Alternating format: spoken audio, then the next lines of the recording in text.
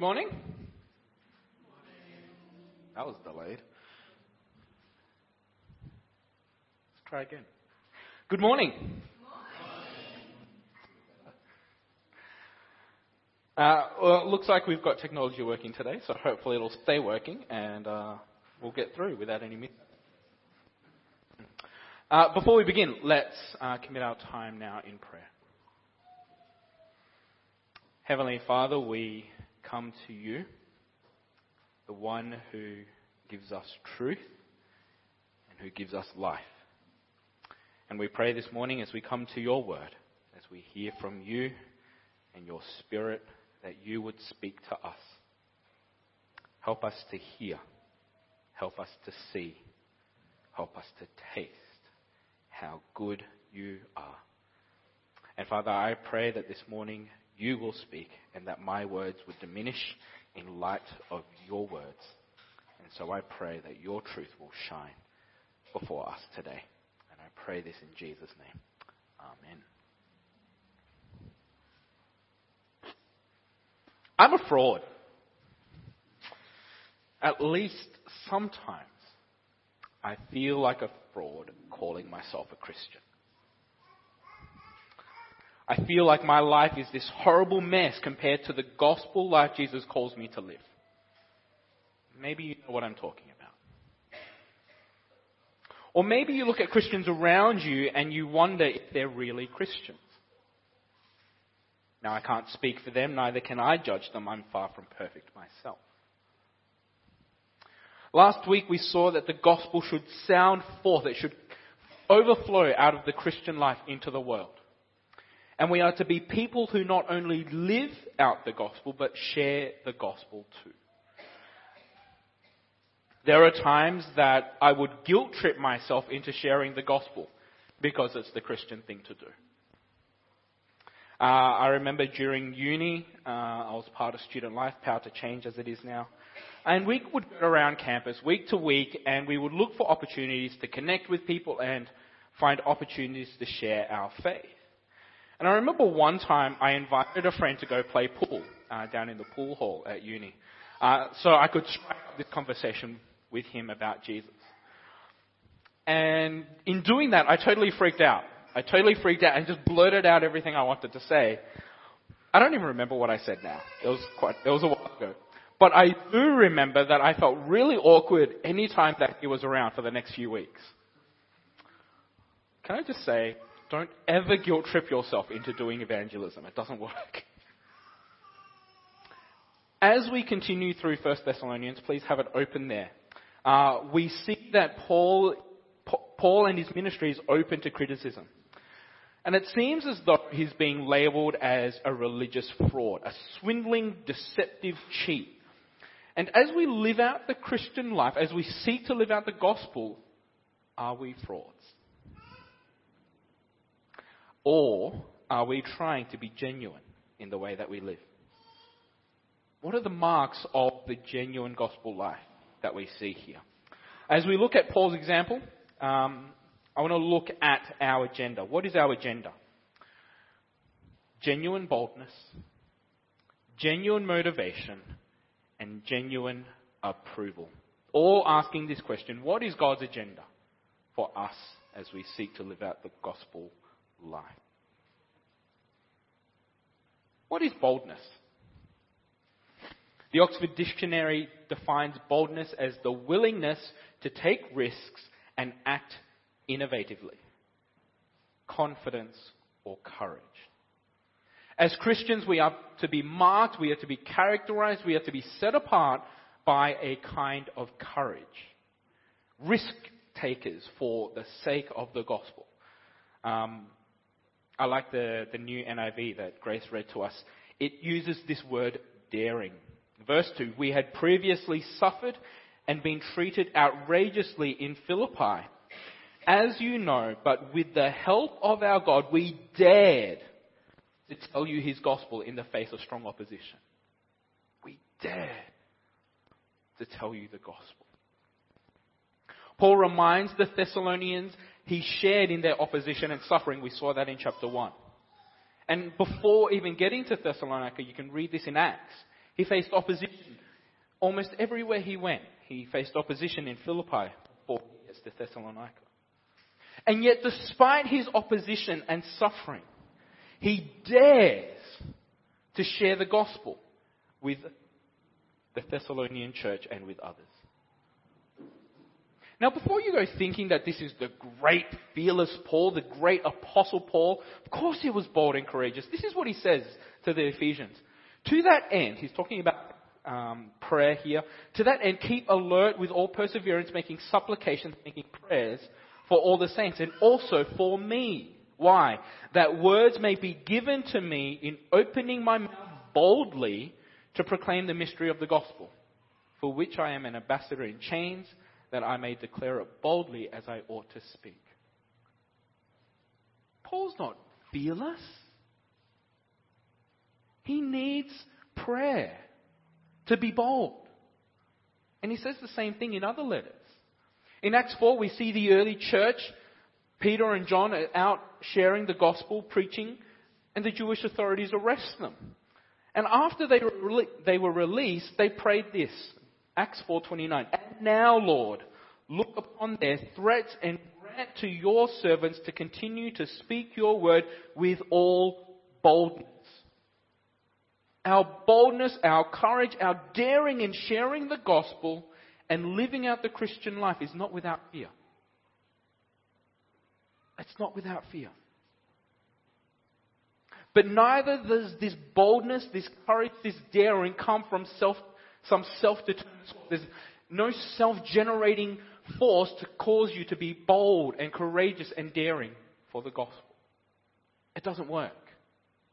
You can guilt trip yourself all you want. You can self-motivate yourself all you want. But that's not where godly, biblical, gospel boldness, courage and daring comes from. Where does it come from?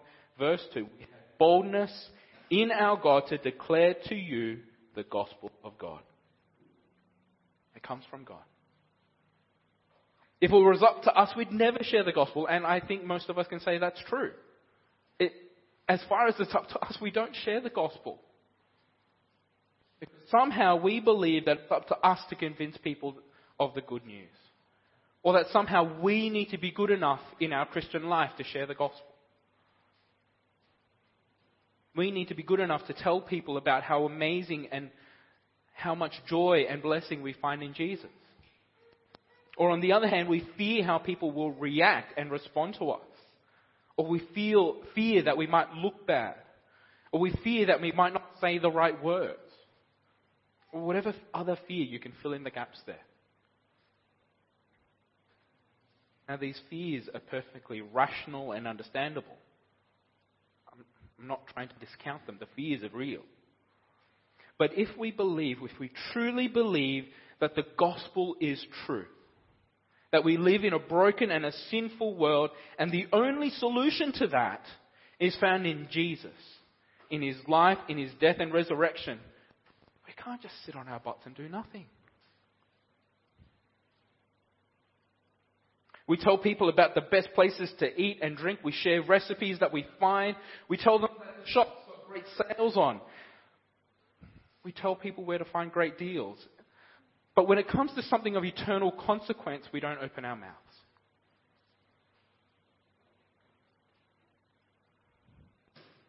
Paul writes to Timothy in his second letter, God gave us a spirit not of fear, but of power and love and self-control. Paul asks the church to pray for him that through the Holy Spirit he would be bold and full of courage to share the gospel. What does that look like? I was trying to think of a picture to try and picture what this looks like. Let me show you this video and hopefully it loads up.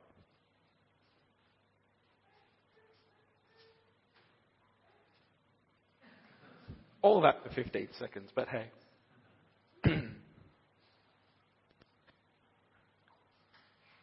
Jesus Christ.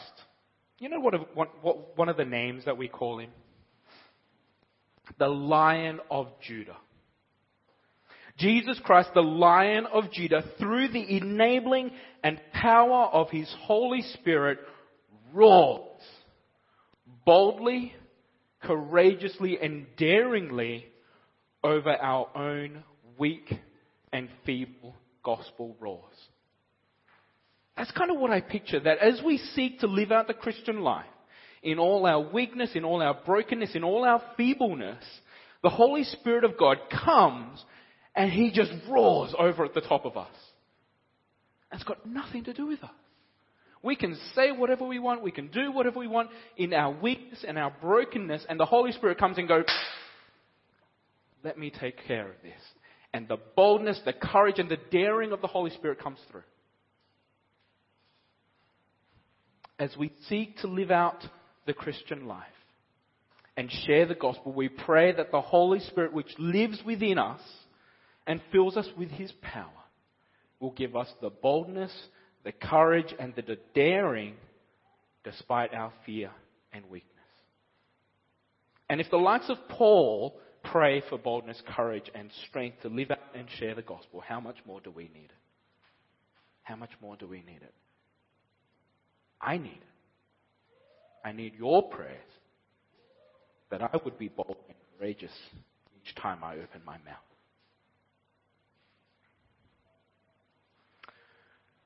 Questions?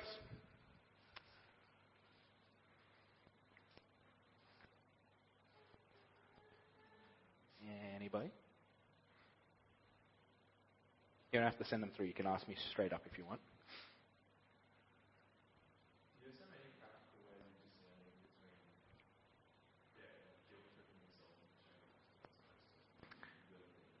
Do I have any practical examples of when we guilt trip ourselves?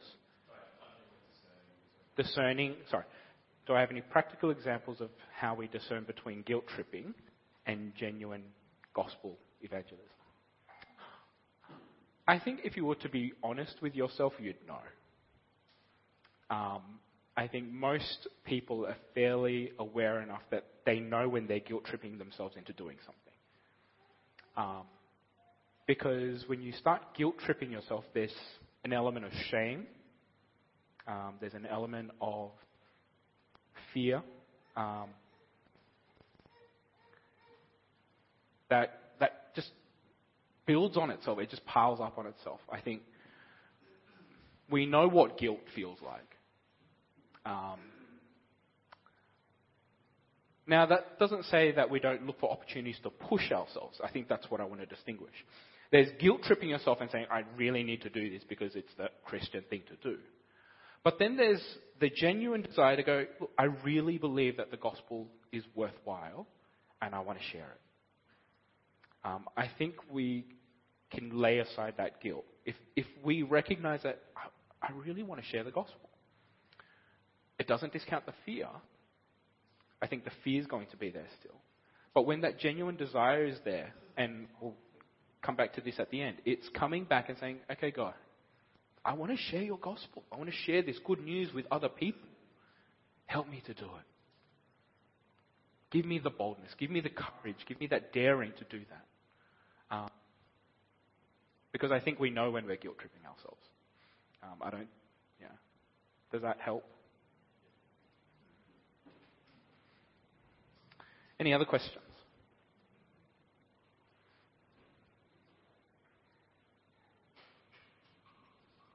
All right. If you've ever got questions, just shoot them through because I'll see it up here and you don't need to wait. Well, let's move on. So why then, if we don't guilt trip ourselves, why then do we eventually share the gospel? Well, it's either because we're convinced of the need to share the gospel, or, as I've just said, because we feel guilty and we guilt trip ourselves into sharing the gospel. Don't guilt trip yourself into doing evangelism. It doesn't help. Now, the gospel message is not a sales pitch. I want us to understand this. The gospel is not a sales pitch. We don't get commission when we share the gospel. We don't get some heavenly or earthly blessing because we share the gospel with people. That's not how it works. We don't get an extra crown in heaven by sharing the gospels. Missionaries don't get special privileges because they give their lives to share the gospel. I don't get an extra room or some great treasure chest when I get to heaven because I'm a pastor. That's not how it works. The gospel's not a sales pitch. But here Paul is being criticized because some people believe that he was preaching the gospel for his own gain. They lumped him in with other religious and philosophical teachers who tried to take advantage of people that they taught. And it's sad to say that that still happens today. People preach the gospel for their own personal gain. We're not like salespeople who knock door to door or stand in the shopping centres, trying to sell a product or a service or donate to some cause. I feel for them. They only get paid if someone actually buys into what they're trying to sell. So cut them some slack. They've got it pretty hard. But that's not the Christian gospel. We're not there to give a sales pitch and gain some sort of commission from it. The true Christian gospel, the genuine gospel, is not motivated by personal gain of any kind. Let's have a look at verse 3 and 5.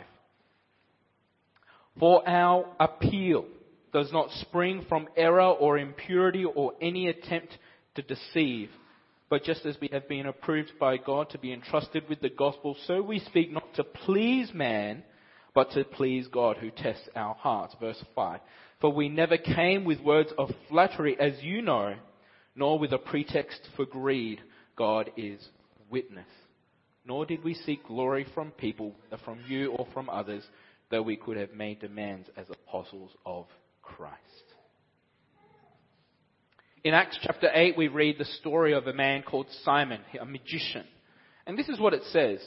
He hears the gospel, he comes to accept it, and then he sees the apostles come. And this is what happens. Now, when Simon saw that the Spirit was given through the laying of hands, he offered them money, saying, give me this power also, so that anyone on whom I lay my hands may receive the Holy Spirit. The response is pretty severe.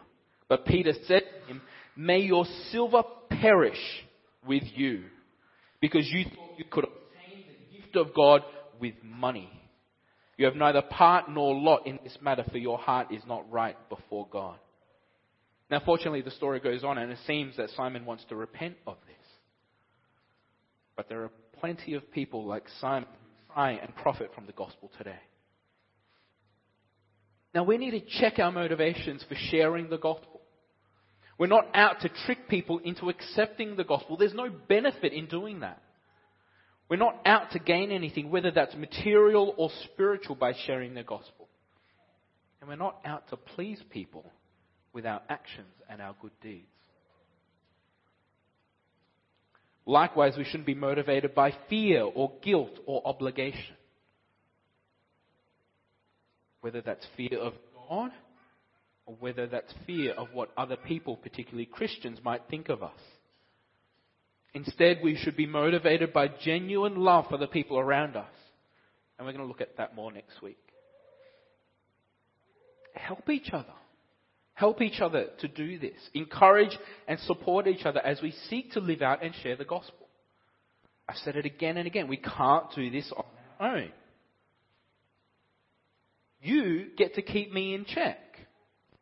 You have the right to question my motivations. And if there's ever any doubt, you have the right to question it. So, keep those motivations in check. There's no personal gain here when we come and share the gospel. Any questions?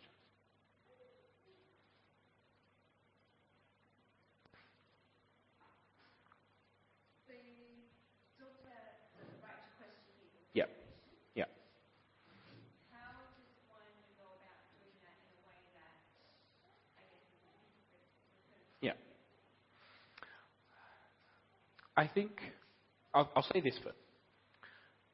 People in leadership and ministry, I think you should have the right to go, hold on a second, you did this, why are you doing this? And I think that's really what it's all about. It's just like, why are you doing this? And I think it's a good question to ask, because we need to be careful that we're not bringing judgment into the equation. But what we do want to do is come alongside people like, why are you doing this? You're really hesitant, or we look for things that we can go, well, I see this. Why is that? Because what we want to do in discovering that is not to judge them or criticize them, but to come behind them and say, okay, how can I encourage you? How can I support you? Right? So the point of bringing this motivation up with people is not to bring guilt into the equation and judge them, but to help them and to support them and encourage them. And when so we ask that question, I was like, well, why are you doing this? I see you doing this and it kind of results in this. Why are you doing that? And in doing that, wanting to come alongside them and say, well, okay, so how can I encourage you?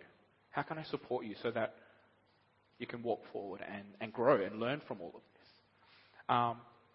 So I think simply it's just asking that question, why? So why are you doing this? And hopefully having a relationship where you can unpack that is the best place to do that. Any other questions? All right, well, let's move on to the next part as well. It's always amusing to watch the things couples do for each other when they're courting or dating.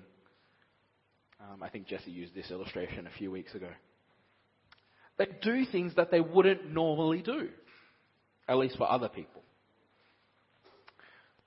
I find it, I don't know what you think, but I also find it amusing watching people trying to get the perfect selfie or the perfect food shot. The faces they make, the poses they strike. I remember when we were in Melbourne a few weeks ago, we were at a restaurant and there's this little kid, he's maybe 10 or 11, and he's like going around the table, he's like climbing on the chair.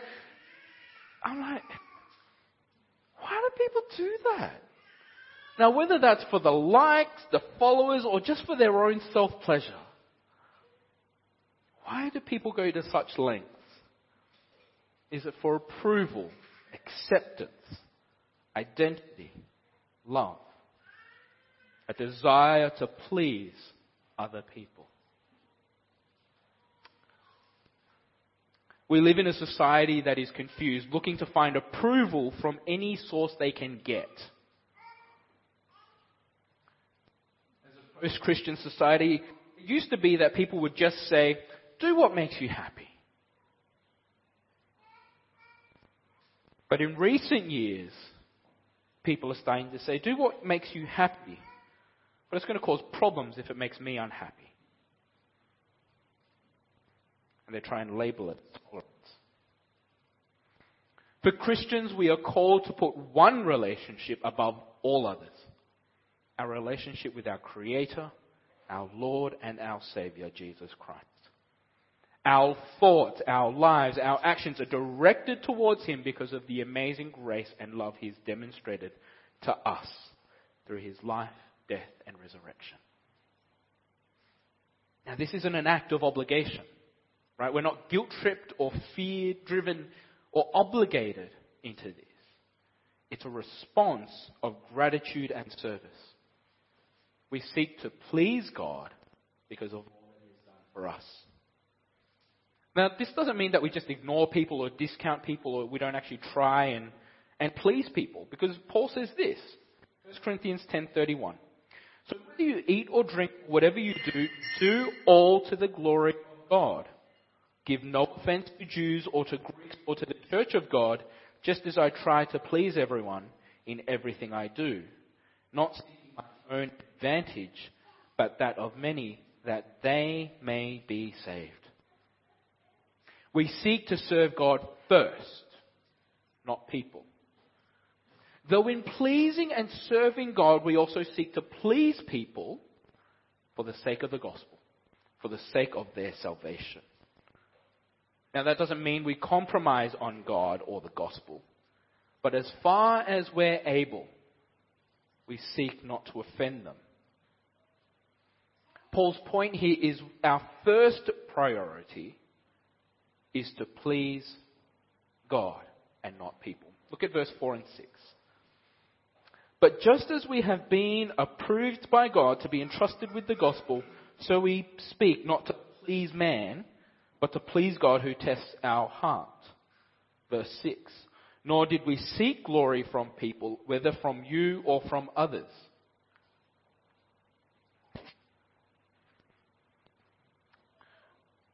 as I thought about this, there was a song that came to mind. It's called Audience of One. It's by Big Daddy Weave. Just going to play.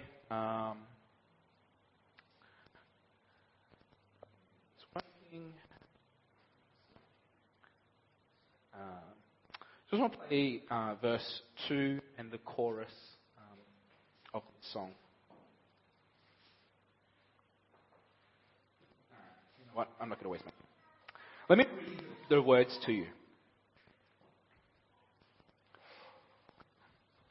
So what would I bring to honor your majesty? What song could I sing that would move the heart of royalty? When all that I have is this life that you've given me. So Lord, let me live for you, my song with humility. To the audience of one, to my audience of one. You are Father and you are Son as your Spirit flows free. Let it find within me a heart that beats to praise you. And now just to know you more has become my great reward, to see your kingdom come and your will be done. I only desire to be yours, Lord. Paul was likely being accused for looking for the praise of men. He says it himself, I try to please everyone in everything I do. But he makes it abundantly clear that his first and primary audience is his God, his Lord and his Savior. Just as we have been approved by God to be entrusted with the gospel, so we speak not to please man, but to please God, who tests our hearts. It's God who approves us and tests our hearts, not other people. That's God's job. It's easy to look to other people for approval, whoever that might be. It would be really easy for me to say the things that make you feel good, that always encourage you, that leave you feeling like everything's okay. And I'll be honest, I want you to like me. That would be nice. But at the end of the day, that's not why I'm here. I'm not here for your approval. I'm here for God's approval. And for the sake of the gospel, it's going to mean that I will say some hard and difficult things. What's more, when we seek God's approval over people, it actually makes life easier. Seeking God's approval is easier than seeking people's approval. How is that? When we're approved and tested by God, we have a God who knows all things. He knows everything. He's objective. We have a God who is merciful and gracious. He is fair and just. That's our God. You tell me a person who's like that. You tell me a person who is objective and impartial, gracious and merciful, fair and just. You tell me one person like that. Whose approval do you want? Do you want the approval of someone who is going to treat you with justice and fairness, mercy and grace, or do you want someone who's going to change their mind every 5 seconds? When we seek God's approval over people, it makes life a lot easier. We're free from people's criticisms. We're free from their judgment and some unspoken measure of approval and acceptance. We're free when we seek God's approval and not man's. If we seek to live out the gospel, seek to live out the Christian life, we seek the approval of the God who saved us, who gave his life on the cross for us.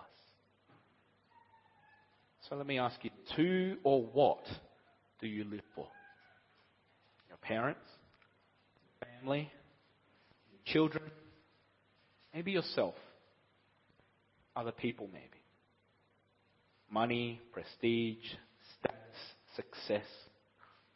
Where are you trying to find acceptance and approval?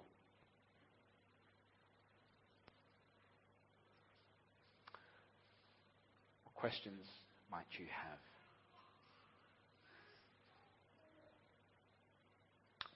All right, let's wrap this up. We're running over time. First and foremost, pray. And this isn't just some generic prayer. Pray that the Holy Spirit will give you boldness, courage, and daring to live and share your faith. Pray specifically that God will do that. When Joshua was given the task of leading the Israelites after Moses, God says to him, "Have I not commanded you, be strong and courageous? Do not be frightened and do not be dismayed, for the Lord your God is with you wherever you go." Jesus echoes these words, "Do not fear." I don't know how many times he does that. He does that numerous times when he meets with other people. Do not fear.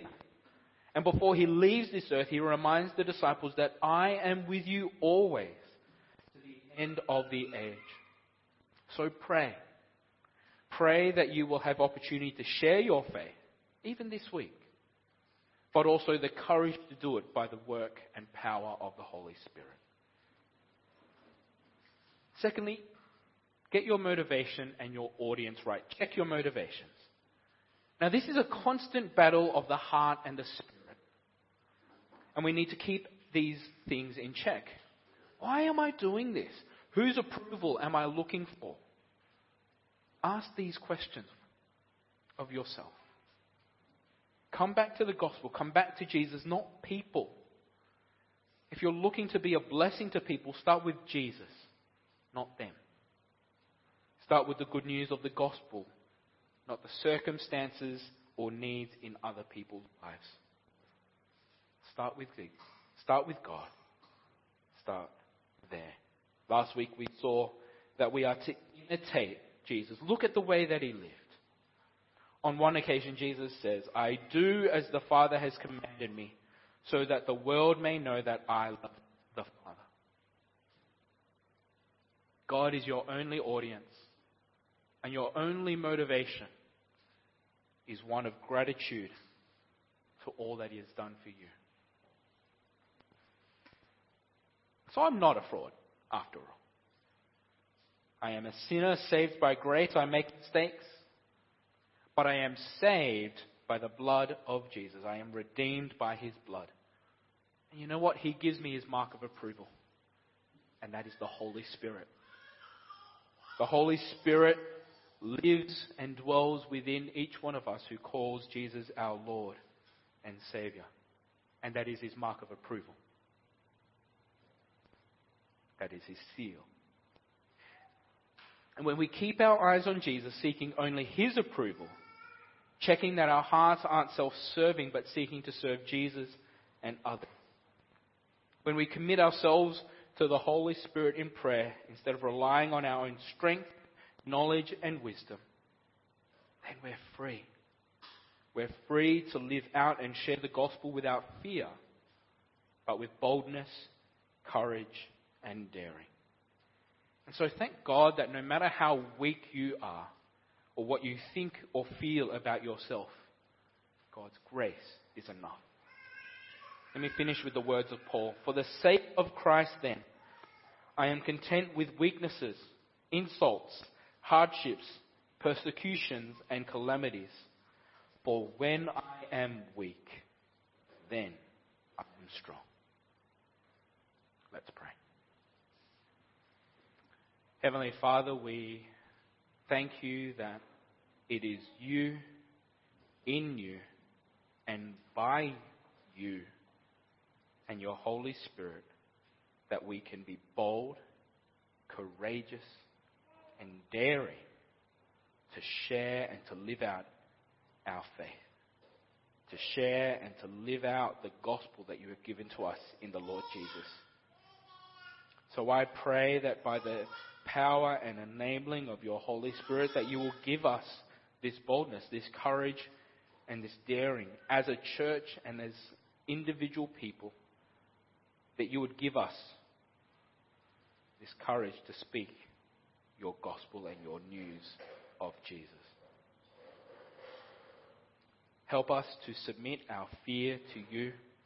Help us to submit our fear of failure, of seeking approval from others. Help us to submit them to you. And so we pray that we might see you at work in us and through us in the week to come. And I pray this now in Jesus' name. Amen.